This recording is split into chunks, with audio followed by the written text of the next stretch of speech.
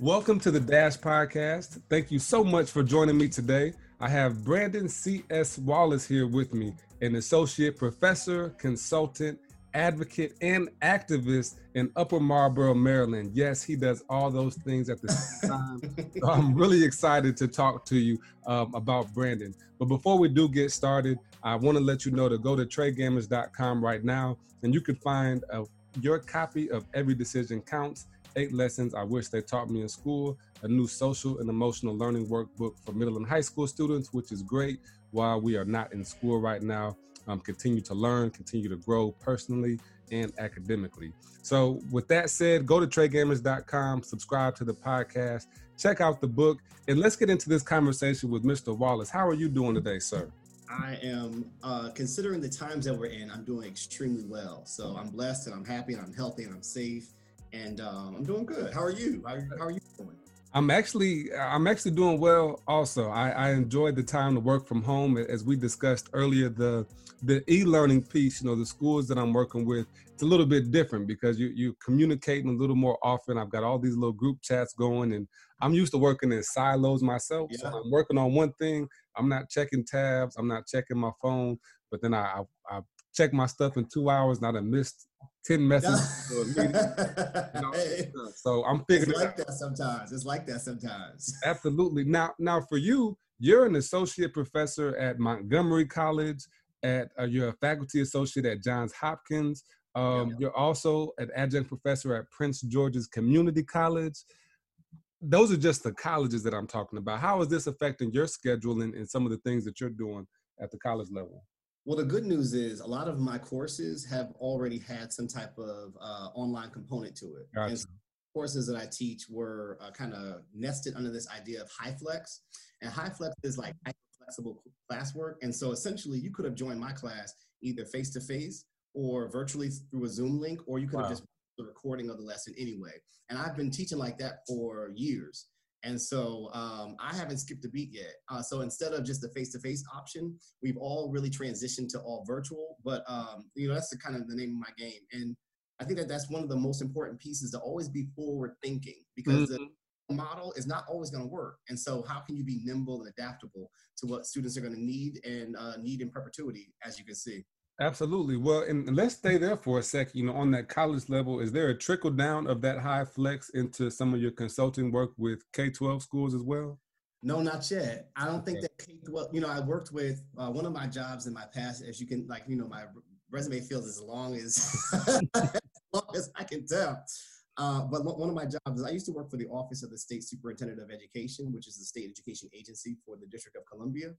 And one of the things that I was charged with was making sure that as we started just rolling out computer-based testing, to make sure that the bandwidth was available for local education agencies. And unfortunately, in as much as we've kind of done a massive amount of good work around that area, we're still as a country not where we need to be in terms of technological advances and stuff like that in K-12 schools. And so that's one of my many, many passions. But unfortunately, I've often had to do the face-to-face models, old traditional models with the stuff that I'm doing. Right. Okay. And that's fair. I mean, perhaps, with the way this pandemic is going, that might have to be the new normal, HighFlex classroom. So you may very well be the early adopter and catalyst going down to K-12. I'm sure that's another hand you can put in the pot for you. It's super cool. It's super cool. And I have to give a shout out to my amazing, amazing colleague, Glenda Hernandez Tittle. She's one of my colleagues in that work, and she's really spearheaded a lot of that stuff on the community college land space. Okay. Shout out to Glenda Tittle. That's right. Information there too. Now I do want to go through, Brandon. I kind of want to talk about HighFlex a little bit more, but I think we may be able to get there through your journey in education. Absolutely. I'm on LinkedIn looking at your resume, and I've had to press show more experiences about 3 times. I don't know how old you are. I don't know how you do all these things, but talk to me about your journey through education. Why was it so important for you as a young Black man to be an educator and have a high impact in so many different areas of education? I think that, it's interesting. My story starts out as I was was a student with selected mutism. And so that means from time to time, I just wouldn't speak. And so I was nonverbal in some of my kind of matriculation. I had an amazing sister. Her name is Deity. She really took care of me. And she was really like one of my first teachers. And so she was patient, she was kind, and I always saw her as a teacher. And I remember being in elementary school and I was just like, what do I want to be when I grow up? It was between a teacher, a singer, or a TV host. And I know nobody knows about TV game show hosts, but they were super cool back then. Like, I thought I was gonna like run Supermarket Sweep. But I decided to, it's interesting enough because I didn't really understand college. As a young Black man, I was the first generation. And I have an adoptive family and I have a biological family, but in my biological family, I was the first person to go to college. And so I didn't know what to major in. I didn't know where to go to school. I didn't know anything about FAFSA. I didn't know anything about anything. I was like a traditional first generation student. And interestingly enough, I didn't think that you could major in anything else except the things that you took in high school. And I didn't know that I could major in computer engineering because I didn't have computer engineering in, high school. I had English, gym, all these other things. So I became an English major at Bowie State University, the oldest HBCU in Maryland. An amazing angel friend of mine, her name is Erica. She gave me a call. She was like, would you want to teach in Baltimore City? And I was just like, Baltimore City? I was like, no, I would never do. And she was like, the kids need you. You have the personality, you have the energy. Come up here with me and teach. And so from Bowie State University, I enrolled at Johns Hopkins University and tried to get my master's. Got my master's from Johns Hopkins University. But I started out as a Baltimore City public school teacher. I did some work at central office with under Andres Alonzo and Tisha Edwards, one of my great mentors still to this day. And then after that, I decided to go and do some research on special education down in North Carolina, Charlotte. And so I just had some amazingly dope mentors every step of the way. And so I was down in North Carolina after I was a department chairperson and English teacher in Baltimore City for about 6 or 7 years. Went down to North Carolina, studied autism spectrum disorder and high incidence with Diane Browder and David Tess. Came back, started my consultancy, worked in Montgomery County Public Schools for a little while. I went to OSSE, the State Education Agency for DC. I was the National Director of Urban Teachers. Then I became an associate professor. And every step of the way, I was constantly saying yes to every opportunity that people would give. And I think that that's one of the things that I try to impress upon, especially young educators. You are ready for it. You're old enough for it. You're smart enough for it. Get out there, take the leap, take the smart risk, and just do it, Right. So my trajectory, my journey has always been not linear, but very, very all over the place. But in this all over the places, I was able to do a lot of work with national assessments. I was able to do a lot of work with curricula. I was able to do a lot of the same types of things, all within education, which is my passion. Yeah, I mean, that's absolutely amazing. And that's what I was going to say. I was like, man, is this all sheer luck? Is this just grinding, nose work and opportunity? But it's seizing those opportunities and they say victory loves preparation. So if you're looking for it and if you're constantly preparing and open to those opportunities, once you release those expectations, they just kind of start to flow to you. So thank you for really pointing that out for us. And again, like there's so much here that we could have a whole episode about. It's too much. No. Let me ask you this though. What do you feel like you're the best at? What is it that you bring to the table that has such a high impact that continue to have people asking you to come and help us out? I think I'm the best at relationships. Once you figure out that relationships rule, I don't care who you are, what you're doing, relationships are everything. And once you figure out that relationships truly do rule, you become so prepared to do almost anything you can in terms of galvanizing your strengths to build, to create, to repair the harm that some relationships need. And so I always learn that relationships are the key, whether it's a relationship with a mentor, relationships with students, relationships with the government agencies that give you money, the relationships rule. That's just one of the things that the best thing that I'm at, if you will, is probably like relationship building. You know what? You just finished the rest of our episode because that's what I believe in it so much. I mean, when I came out of college, my thing was public speaking. I saw some videos of Les Brown. I was reading my and Tony Robbins and all that. I came out, joined Toastmasters.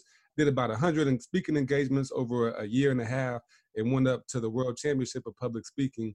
But it was at that point I lost at that World Championship level. In the top 100, it was actually in DC. But after that is when I started to realize the impact of communication. And I actually just spoke to somebody yesterday, matter of fact, Jonathan Plucker at Johns Hopkins. Oh, yeah.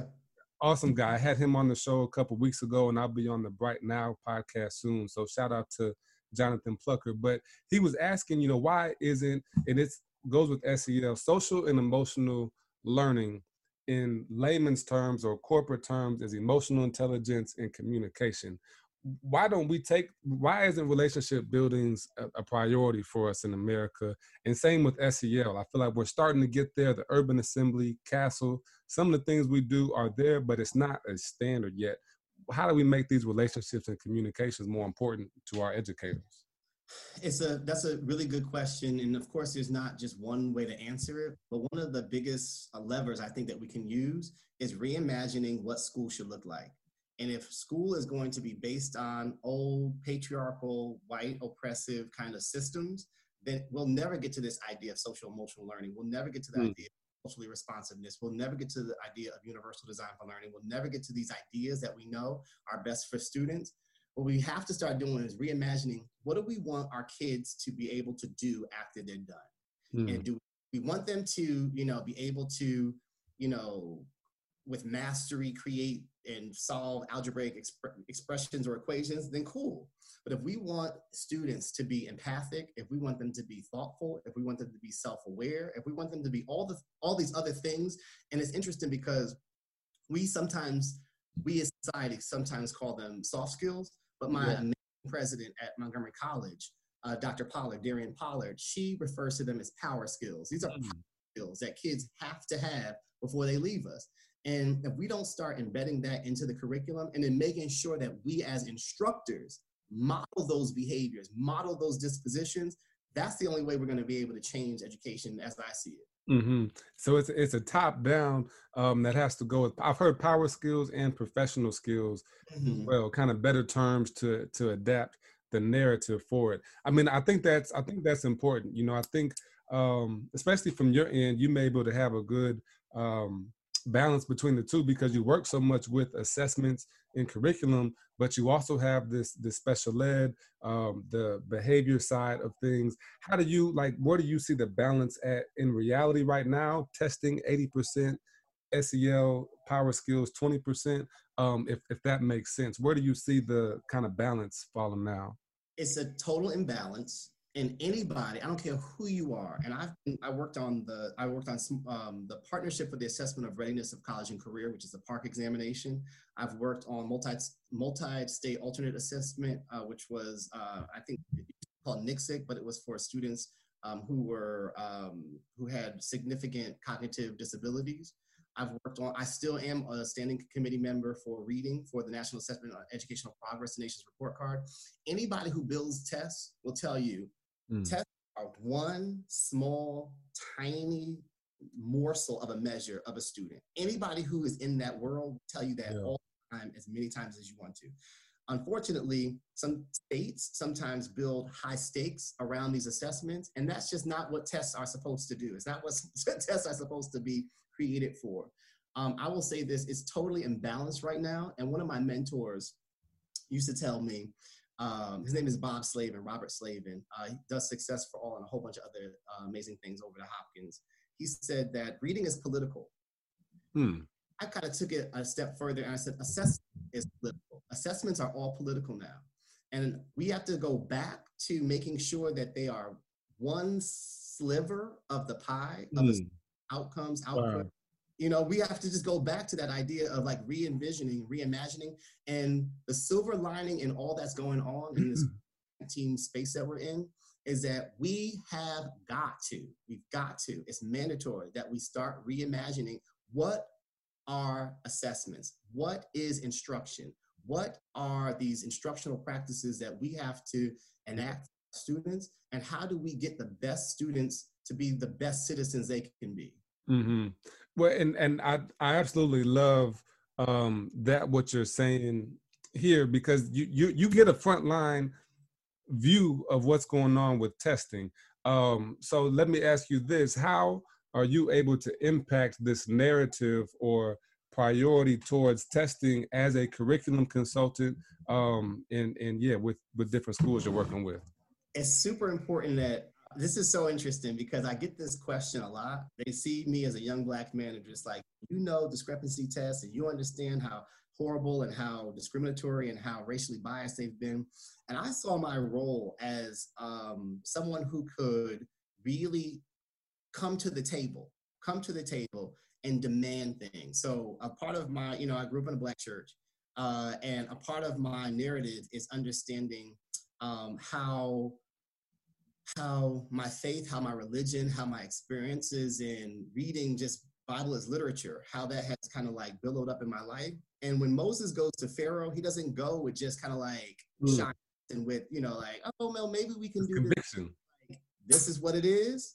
This is what I'm taking. This is what we're doing. Wow. And that's one of the things. And so I'm not as popular as I would like to be in these I'm always welcome because they need those voices and they appreciate those voices. And so to that, I'll say, I was one of I can't tell you the tests and the items and stuff like that, but I'll absolutely tell you without a shadow of a doubt that I was one of those very few people saying, this is not culturally responsive. This is totally not the type of literature that students are going to engage with or experience after they graduate. So I really pushed in this idea of culture. I really pushed in a really good evidence base. I really pushed in authors that had never, ever, ever been asked to be on these assessments. And so that's one of my proudest moments, especially when it comes to assessments and how I use my power and influence to significantly change what was in front of students. Yeah, well, and Brandon, to that point, they say the more people that don't like you, probably the better off you're doing. That's right. But that's good, and I feel like that is a positive that I just want to highlight there. Since I've been focused on education, and really, I think your man Lorenzo Hughes pointed it out. There's such a big drive towards that diversity, equity, and inclusion, and people are really challenging to have the conversation. So even white people or these test makers or whomever that does not know, they're actually okay with having the conversation now. It's not, hey, we don't talk about race. Let's not talk about black, white.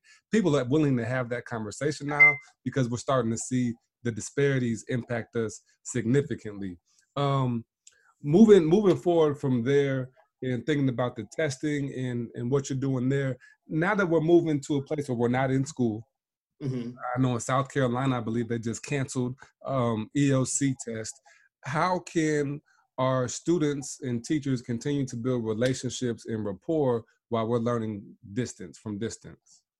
So one of the classes that I teach at Johns Hopkins University is Classroom Management 1. And I don't talk about punitive measures. I rarely get into classroom rules. It really is about building relationships and how do you do that? One of the things that I think that we have to do in terms of like how do you continue to create these connections between school and family is making sure that we adopt this idea of by any means necessary. Just because you called once and they didn't pick up the phone doesn't mean your job is done. It doesn't mean your job is done. It means you have to pick up the phone. It means you have to call a few times. It means you have to send a newsletter. It means you have to the postal service still works. All these things are still at our fingertips. Emails, Zoom now. I should have totally brought stock in Zoom because now it's just like blowing up. It might not be too late after this crash. It might not be too late. But I think that we have to become smarter on how we create these connected pieces to make sure that schools and families work together, which also kind of underscores this idea of incorporating digital literacy in the future. Students who see digital literacy as their conduit by which they can kind of receive information. And we as educators have to get smarter. And kids aren't great at technology. You hear that refrain all the time. They're like, oh, kids are so good at technology. Kids are good with like Instagram, TikTok, Snapchat. Like that's what kids are good at. They don't really realize there's a totally discrete skill when it comes to like reading something off an app and kind of enacting like these questions and answers digitally.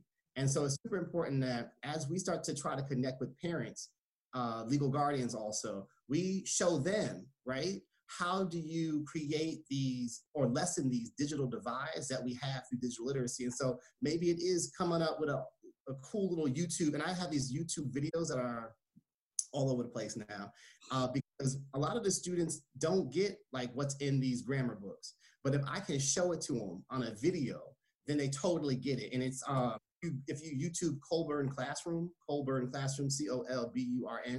Colburn Classroom. This gentleman has started an entire series, and I'm featured in a few of them, and I'm teaching grammar. And and that's just one of the many ways that I can multiply represent this idea of learning. And so it's about connecting with parents through emails, through text, by any means necessary, but also building in the capacity where some parents might need extra technical assistance and training to really start to figure out their part in this partnership, which is education. Mm-hmm. Absolutely. Absolutely. I think that's very, very well said. And what I enjoy most is it's simple. These are all things that we're already using, the things that you're already doing to communicate with other folks. But my thing is you have to put the person first. And that's right. And I have a psychology background, and that's one just really simple piece that stood out to me. And thinking about abnormal psychological disorders, that's not a bipolar person. That person has bipolar. That's not, whatever the case is. My student, the person comes first. And before I can talk to them about that pedagogy, I've got to know who you are. And same vice versa, the kids have to know who I am. That's right. A couple of weeks of school, I brought in a trophy this year from Toastmasters speaking championship, and I brought a college football jersey that I had. And so I came in, I did a show and tell with the kids. Literally, I said, hey, here's a little bit about me. I competed in this competition. I played football, in college. And, what questions do you have about me? Told a short story and let them ask some questions. Now they're not looking at me as Mr. or they still see me as Mr. Gamage, but, some of them will get a little slick and call me trash. They get much more comfortable with me when they know that I'm not just a teacher, but I'm a person. I'll go out there and race with them. I'm going to stop after this and let you go. I had a race because it was a good one. I bet 7th grade, they wanted to race me and they were talking trash. So I said, look, I'll race you. And if one of you beats me, everybody gets to pie me in the face. But if I'm pieing everybody in the face. So, of course, I had to dust the kids. I had That's right. That's right. No easy win here. Don't take it easy on them. I got them on this side of Wakanda. Absolutely. Right. Absolutely. Pie them all in the face. But I guess my question really just is, like, for teachers, building those relationships, even if you're not a part of the culture, if you're a white teacher teaching at a predominantly Black school or, whatever the demographics are, what would you say is just the foundational piece that they need to operate in? I know we have any needs necessary. What kind of, is that the mindset? Is that the attitude they have to have, or is there anything else? I think that one of the mindsets, I think that's a mindset, but another mindset is it's two ways. And so they're not there just to receive information from you. You're there to receive information from them also. And once you can humble yourself and be empathic to students, then you'll start to build those relationships. So it's just like what you said, you need to show, and there's some things about a person's identity that they feel uncomfortable showing, which is, but if the students only see you as a teacher, and they only think, especially it's interesting, and I'm sure you've experienced this, when the students see you at, a supermarket or convenience, they're just like, here, right? Because they think that we live in the school. They think that we like in the school. They don't know that we are other people outside of these buildings, out of these edifices. So it's super important, to your point, to make sure if you have a favorite sports team, if you went to Bowie State, if you went to Howard, Hampton, UMES, if you went to whatever, have the little flag or whatever is in your room. Be like, show them who you are. It's like that, and I'm so on to, I just finished watching Black Panther again. So this scene where the Queen Mother is like, as T'Challa is fighting, she's like screaming, like, show him who you are. You have to kind of like present your identity for kids to be comfortable with you, number one, and for you to really substantially build those relationships. And so once you figure out, like, I'm not just here to teach them, I'm actually here to learn too, it becomes easier. It becomes so much easier. Yeah. Well, and I think, and I know it's about time to wrap up, but I still got a couple more questions, so we'll keep rolling. One of the things that I noticed, my first role when I left the student affairs job as a residence life coordinator and stepped into consulting. And my first role was as an emotional coach for teachers. And my first classroom observation. I went through this school, K-10 charter school. I went into each classroom, and what I noticed was that teachers were reacting to students rather than responding to them. Once something happened in the classroom and messed up the whole lesson plan, they're flustered, can't teach the lesson anymore. And as I dug deeper, I started noticing that, teachers have their own social history that's giving them a baggage, bias, or blind spots that they don't even realize they're teaching to our kids. That's right. What say you about that with some of your courses that you're teaching? You mentioned classroom management teaching, and how are you preparing teachers to go into the classroom without some of these baggage that they have on them?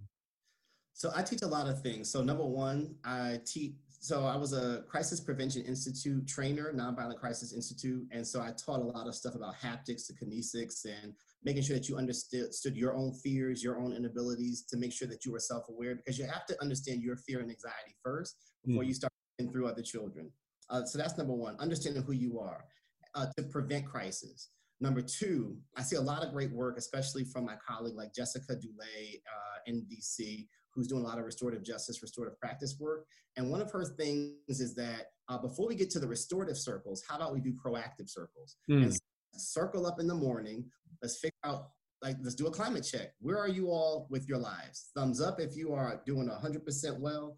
Halfway, if you're like, I'm having an okay day. Here is that I'm just not in the mood for it today. Yep. And then we still don't ostracize this kid, right? Like, we don't ostracize that kid.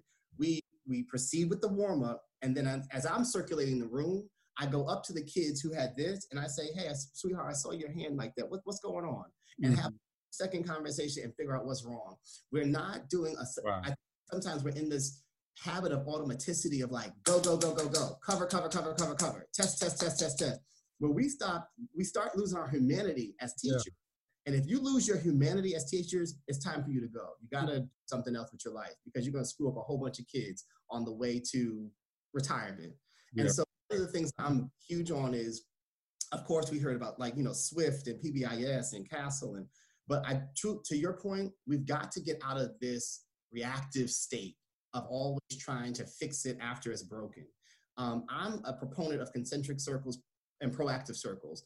And so how do we build community before we even have a problem, before something happens? How do we kind of mitigate, de-escalate all the time as much as we can? Will things happen? Absolutely, because children are variables. You just never know if they're hungry, if they're tired, if they got evicted first, if they got an F on the test before they saw it. There's all these variables that happen with children. However, because I've learned it, especially from practice in Baltimore City and in Montgomery County, if you are as preventative and proactive as possible, your job is so much easier and more pleasant. Yeah. Absolutely. Absolutely. When you take that time, the first couple weeks of school, and I've seen, KIPP schools and Ron Clark and some other networks, they'll literally will take the first 2 weeks and not touch a book. Let's talk about how to walk through the lunch line. I went to a KIPP school. I think it was KIPP Inspire or Vision in Atlanta. And this was last month. So it was March 8th or 9th. And the kids had new classes for fourth quarter. In their music class, the kids literally practiced walking into the classroom, onto the choir stand, out of the classroom and back. They would sing a song and continue to do that with the routine. When you have that expectation, there's nothing else that comes up to question. And I feel like even more so the expectation, when you have an expectation, you're teaching from minute to minute, there's no room for error. There's no room for kids to get out of place or doing something they shouldn't be doing. And as an instructional leader, it's super important that you understand that practice doesn't make perfect, practice makes permanence. So the more you practice it, the more permanent it becomes. There's always going to be some imperfections. And I would even push upon this idea of it goes beyond behavior. It can converge with science, technology, engineering, art, reading, math, you name it. If you keep on practicing something, it becomes permanent in your disposition. It becomes in your countenance.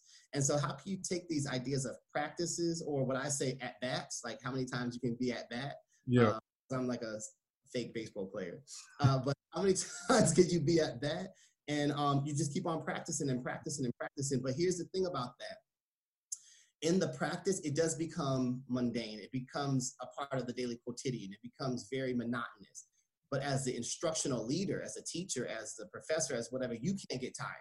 You have to push past your like, oh, I'm so sick of this. If I have to do this circle one more time, you have to see the value and see it as not just spending time, but investing time. Yeah, without a doubt, 100%. I think that's uber important for people to understand, like that relationship that you have in the classroom. And even, I've seen cases where it's a non-certified teacher, but they have the highest test scores in the class or in the school because they understand that relationship building component to teaching.